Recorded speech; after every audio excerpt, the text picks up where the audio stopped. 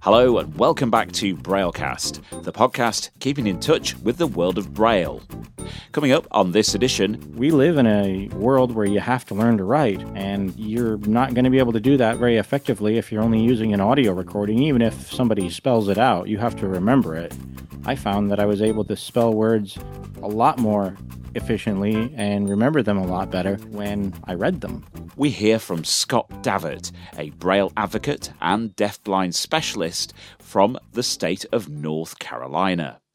Scott sits on the Disability Advisory Committee for the Federal Communications Commission in the United States, and Scott is also an active contributor to the AppleVis community, where he's written extensively about the highs and lows of Braille support in Apple products. Scott has recently had a series of articles reviewing a range of portable Braille displays published in Access World from the American Foundation for the Blind. Scott's expertise has also been shared in the UK through the RNIB Connect website. Our conversation covered a wide range of Braille issues, including the state of Braille, quality control issues faced by blind students, and a roundup of some recent Braille products. We started, though, by explaining where Scott's Braille journey began. I started at the age of 5, actually learning Braille, and now I use it every day, all the time. And was that in a school for the blind? No, I was mainstreamed my whole way through school, and there was an actual program within the school system that I attended that taught me Braille. So what happened is I would go to all mainstream classes, and while the sighted peers or my sighted counterparts were learning to read and write print, I was learning to read and write Braille. Tell me about your Braille teacher. She was very engaging, as far as working with young kids, which is really important, developed flashcards the same way, especially when we got into contracted Braille, the same way my sighted counterparts were doing flashcards in print. So, for example, she'd flash up the letter B, and I have to remember what is the one-letter contraction for B, which is, of course, but. When you left school, Scott, you'll be aware, lots of kids that learn Braille, they kind of let it wither a little bit. Often as teenagers, we don't always identify with it. Did you have that experience, or have you been a pretty strong Braille user all the way through? Early on, I was pretty much everything that I needed, all my materials were in Braille. But as I went through, and as we had a lot more of a push for audio here in the U.S., I think it's pretty much a worldwide thing, that kind of worked for me for a few years, and it was really heavily emphasized, you have to use audio. It's easier than Braille anyway, and it's, of course, cheaper, and it's more portable. By more portable, we mean a whole box of cassette tapes at this point. I didn't really like it. My learning style is, I'm sure, if I had vision, I would have been a very visual learner. That is the way in which I am able to process information the most reliably. And it may be a little slower than audio sometimes, although not often, but it's more reliable. And for me personally, and then as I went on in school, I started to develop a hearing impairment. I wasn't born with it. It was one of those unwanted features that I happened to acquire. And so it really started to become more of an issue for me of, I can't understand the cassette recordings. I have to have Braille. And even then, I still had to really push for it, especially not so much in school, high school and all those things, but especially when I got to college. What did you study there? My undergraduate degrees, I have sociology and psychology, and then I did a minor in creative writing. Given your hearing loss, do you think you would have been able to achieve that without Braille? No way. Absolutely not. There is no way that I could have done a lot of the things I've done, especially when you start looking at things like specific vocabulary and terminology for the degrees that you're specializing in. Okay, it's great if you can understand what it sounds like and you can speak it verbally, but we live in a world where you have to learn to write, and you're not going to be able to do that very effectively if you're only using an audio recording. Even if somebody spells it out, you have to remember it. I found that I was able to spell words a lot more efficiently and remember them a lot better when I read them. Now, for Braillecast listeners who are not familiar with you, Scott, can you just outline your various Braille-related activities at the moment? I see your name popping up all over the place. Apple Viz, the RNIB website. You've had some articles recently published in Access World where you've reviewed, I think, half a dozen portable Braille displays. I see your name popping up on the Vario Ultra list, the Orbit Reader list. You're a busy guy. I'm not even familiar with me sometimes, or so it seems. But yeah, I'm doing the best I can, really, to not only promote Braille itself, but to promote Braille accessibility. But for me, Braille is more of a need and a necessity than it is a luxury. Not that one is necessarily more important than another. I mean, if you're blind and you have perfect hearing, there are people who, for example, can't interact with touchscreens. So they want an interface that they can use that will allow them to not have to use the touch screen. And then you also have people, like I was saying earlier, who absorb information way better through reading. Now, that said, yeah, I'm doing what I can on Apple Viz. I just published a podcast along with a transcript of that podcast, which was the first Apple Viz podcast to do this, covering the new features since iOS 11 and onward. I reviewed Windows Narrator with Braille in Access World. There's also an Orbit Reader review in there. And on top of that, I also serve on the Disability Advisory Committee for the Federal Communications Commission. That's our telecommunications regulator here in the U.S. And I also work as a deafblind service specialist for the state of North Carolina. All these things aren't always everything Braille, but Braille certainly plays a crucial role in all these different things that I do. How would you describe the current state of Braille? What shape is Braille in at the moment for you, Scott? Braille is, in a lot of ways, advancing, I think, in the technology realm of things, which is where a lot of people are thinking nowadays. There are a lot of advancements, but we also kind of get a lot of these situations kind of like when you're in a car and you're in a lot of traffic, it's start and stop. And then sometimes when you think you can get over into another lane to get out in front of that traffic, things get in your way and you can't do it. And I think that's kind of where we're at now with it, you know. But in terms of how have we advanced to where we are now, we've come a long way in even the last 5 years. For example, when I'm on my iPhone, I can do pretty much everything on my Braille display, whether that's using Seeing AI, looking to get my current bank balance, you know, all these different things that 15 years ago I could have never done with Braille. And as someone who has come into this, who was at one point pushed to do audio, I'm very grateful that I am presented with the opportunities I have, because a lot of the things that I used to enjoy in audio, I can now still enjoy with Braille. It certainly seems to be the case that if you know where to look for it, we are surrounded by Braille. There's Braille in every Apple device. We're seeing Braille now included with Microsoft Windows.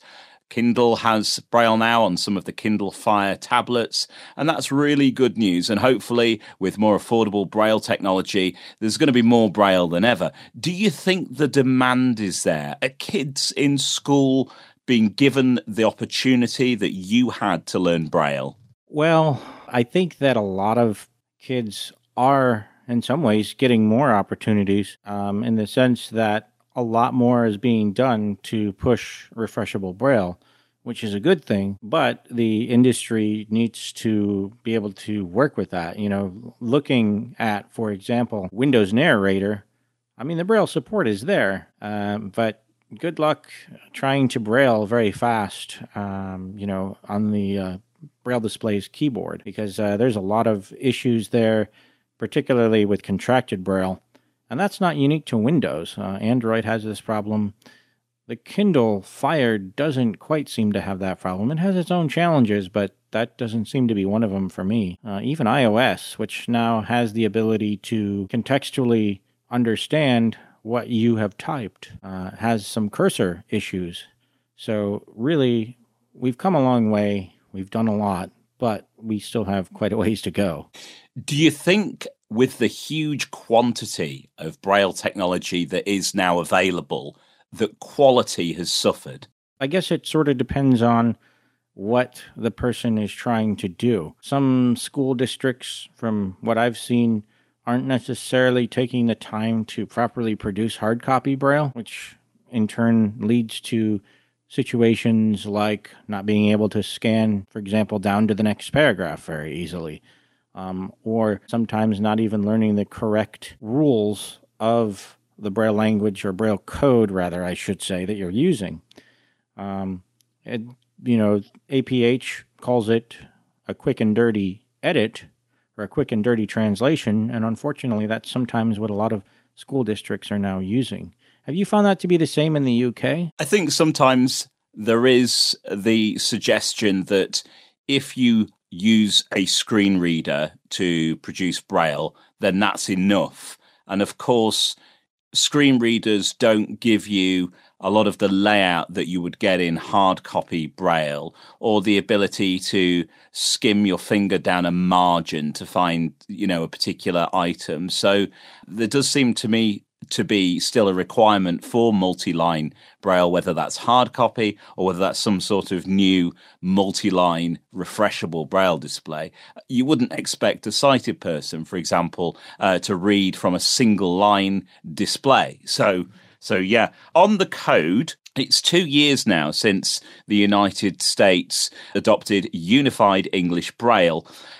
In some states, students are still using Nemeth to do their maths.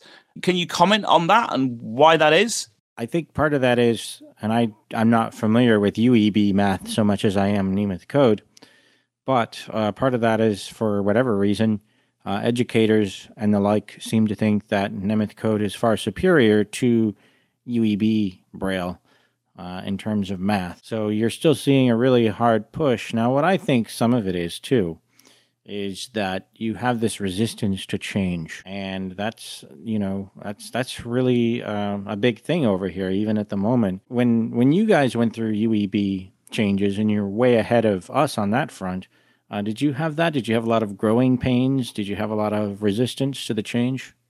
I think so. Part of that was to do with the way the change was communicated rather than the changes themselves.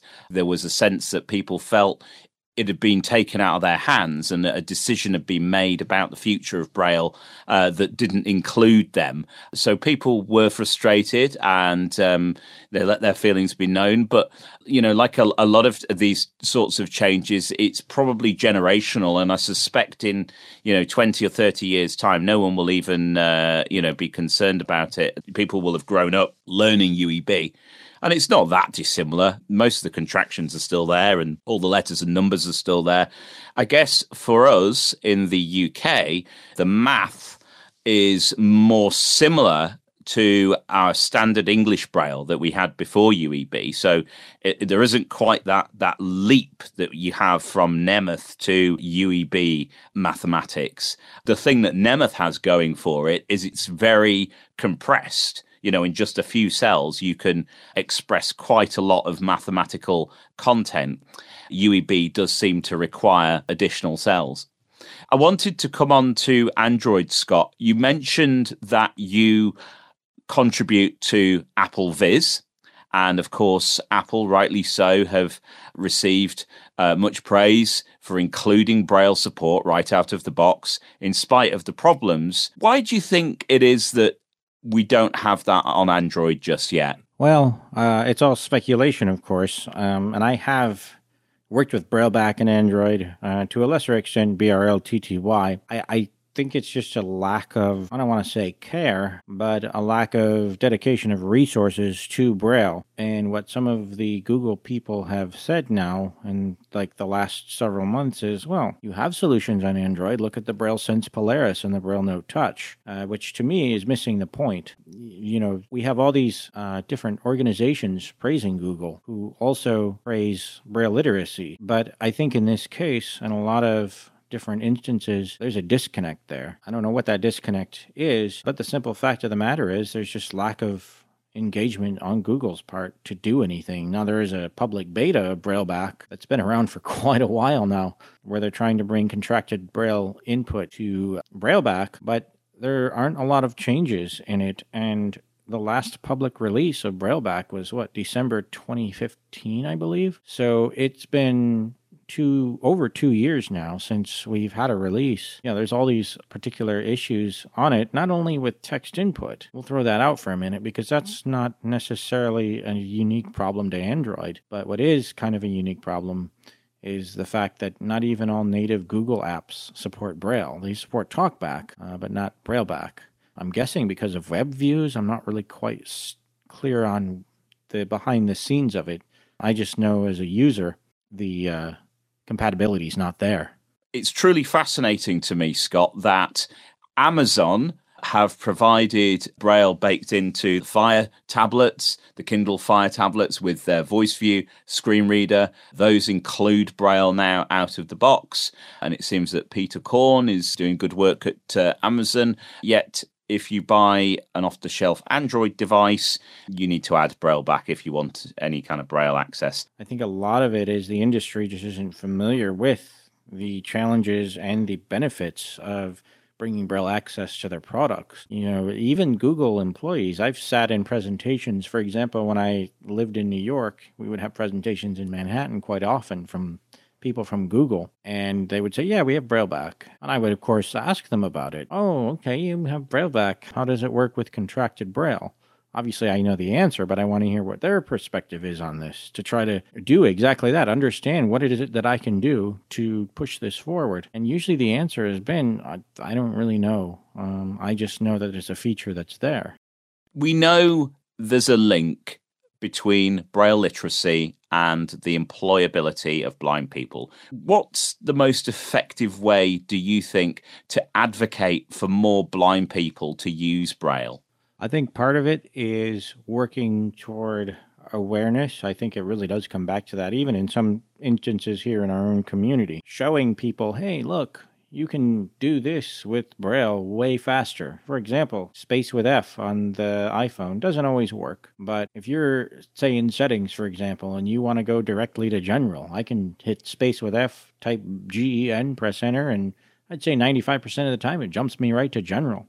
I don't have to flick around. I don't have to guess where it is on the screen. I think to some extent within our community, that sort of thing is helpful. Also, yeah, you are listening to that, but you could also not have to listen to that and have your ears free to listen to the environment around you and still discreetly work with whatever piece of technology you're using. Okay, you have this textbook and it's in audio format. Well, guess what? I can use a search feature on it and find the information I'm looking for much more quickly than I can do with audio, because we really don't have a lot of synchronized DAISY content with audio and text at this point. Within our community, it's one kind of education and awareness, and to the rest of the world, so to speak, it's a different type of awareness. But it really all comes back to that. Knowing what you can do and knowing the benefits of using Braille over audio, and understanding that maybe audio is what you use sometimes. There's nothing wrong with that. I want to take this opportunity, Scott, to thank you, because you are somebody who is spreading the word about Braille and explaining the options that are out there and how to do things and sharing tips, and that's very much appreciated. And on behalf of everybody who reads your articles and reviews, I want to thank you for that. What are you excited about now, Scott, going forward? What's really got you enthusiastic about the next step for Braille? Well, my enthusiasm is a little curved, I guess you could say, because of a lot of the things that we were promised 2 or 3 years ago are still not on the market. But what's actively on the market, it needs further development in my opinion, but I think it's a really cool thing, is I really like the idea behind the dot watch.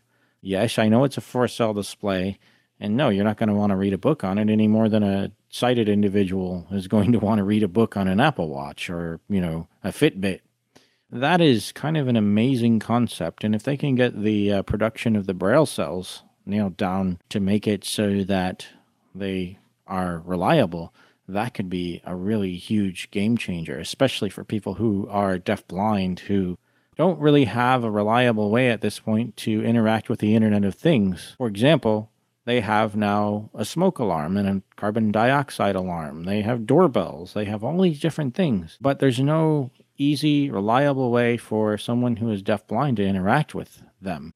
But think about that for a minute. You can't hear, you can't see, And now you have this watch that will vibrate on your arm and let you know, oh, you have notifications. Somebody's ringing your doorbell. Yeah, and paired with some of this artificial intelligence, I mean, potentially you could conceive of a system where the technology could recognize the person at your door and put their name on your Braille smartwatch. Yeah, absolutely. I mean, it obviously takes a bit of finagling, and you have to set it up ahead of time. But the fact remains, you can now possibly identify whoever is at your door, which is amazing. So there are lots of rumblings, and I don't know, who you test for or who you have NDAs with, Scott. So I'm just going to fire out some names of Braille projects or products that are new or imminent, and you can just tell me very succinctly your take on those products. Let's start with the elephant in the room, the Orbit Reader. I have that elephant in this room, as it happens. I like it as a note taker. I think it's to quickly be able to hit one button and there you go. You can be right there to take notes or right where you left off. I think it's a great thing. Lack of cursor routing buttons, that could be an issue, particularly on Kindle. Noisy, sure. More noisy than typing? No, I don't really see it that way. I mean, it's certainly not a Braille embosser. What do you think about the Orbit? You've seen it, right? I have, and I'm optimistic, and I know people are frustrated about the time it's taken to come to market, but I would rather it be late and right than premature and undercooked. Absolutely. Yeah. So the Dot Watch you've already talked about. Braille Me. I guess the biggest drawback from what I know of that technology is kind of like what you have on the Dot Watch, which is you have to move your hand off the display while it's refreshing. BlyTab? BlyTab is an interesting thing. One reason it's kind of interesting more than some of the others is the way that it supposedly runs off Android. I'm afraid they're going to run into a lot of issues there with the way Android renders content. I don't know if they're using BRLTTY or Brailleback, but I think it's a great concept. I think whether it be Bristol Braille or any other company that can get the full-page tablet on the market, it's going to make a huge difference in terms of education. Have you seen a working BlyTab? Very briefly. And how many lines of Braille did it have? I think it was 8 or 9. It was a while ago. And do you remember how many cells per line? No. Did you feel the BlyTab refresh? Yeah, it was a fairly slow refresh, and it was kind of noisy.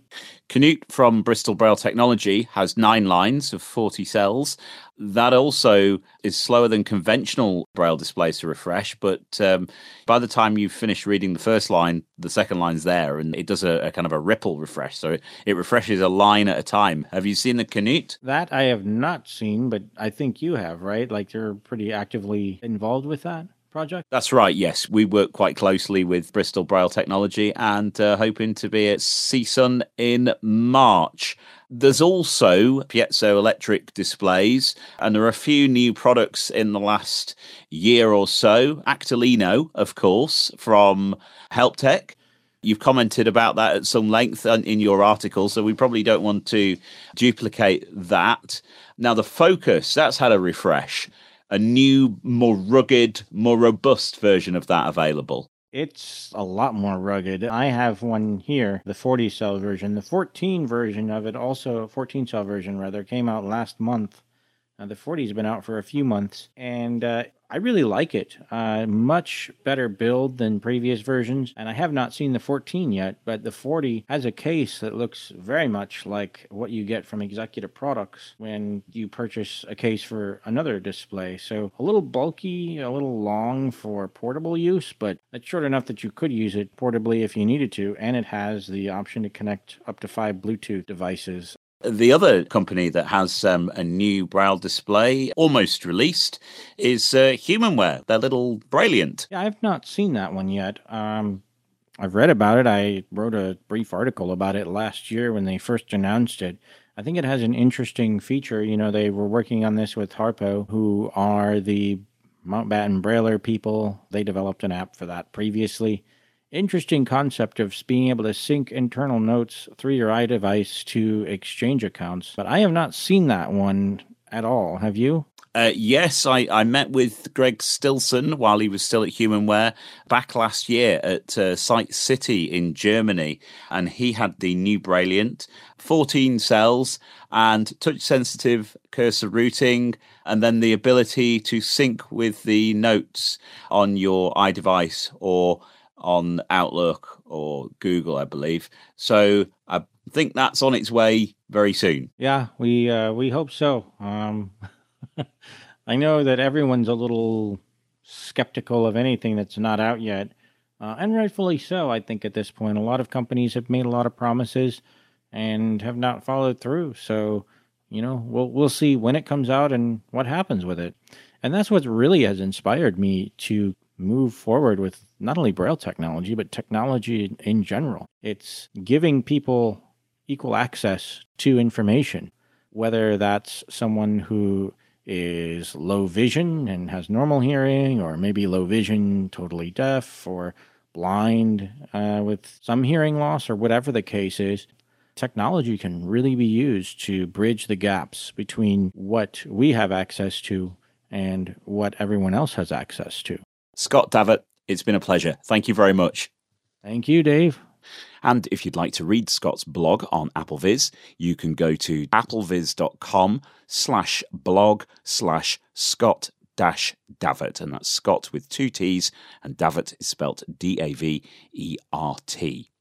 You can also find Scott's Braille display reviews in Access World from the afb.org website.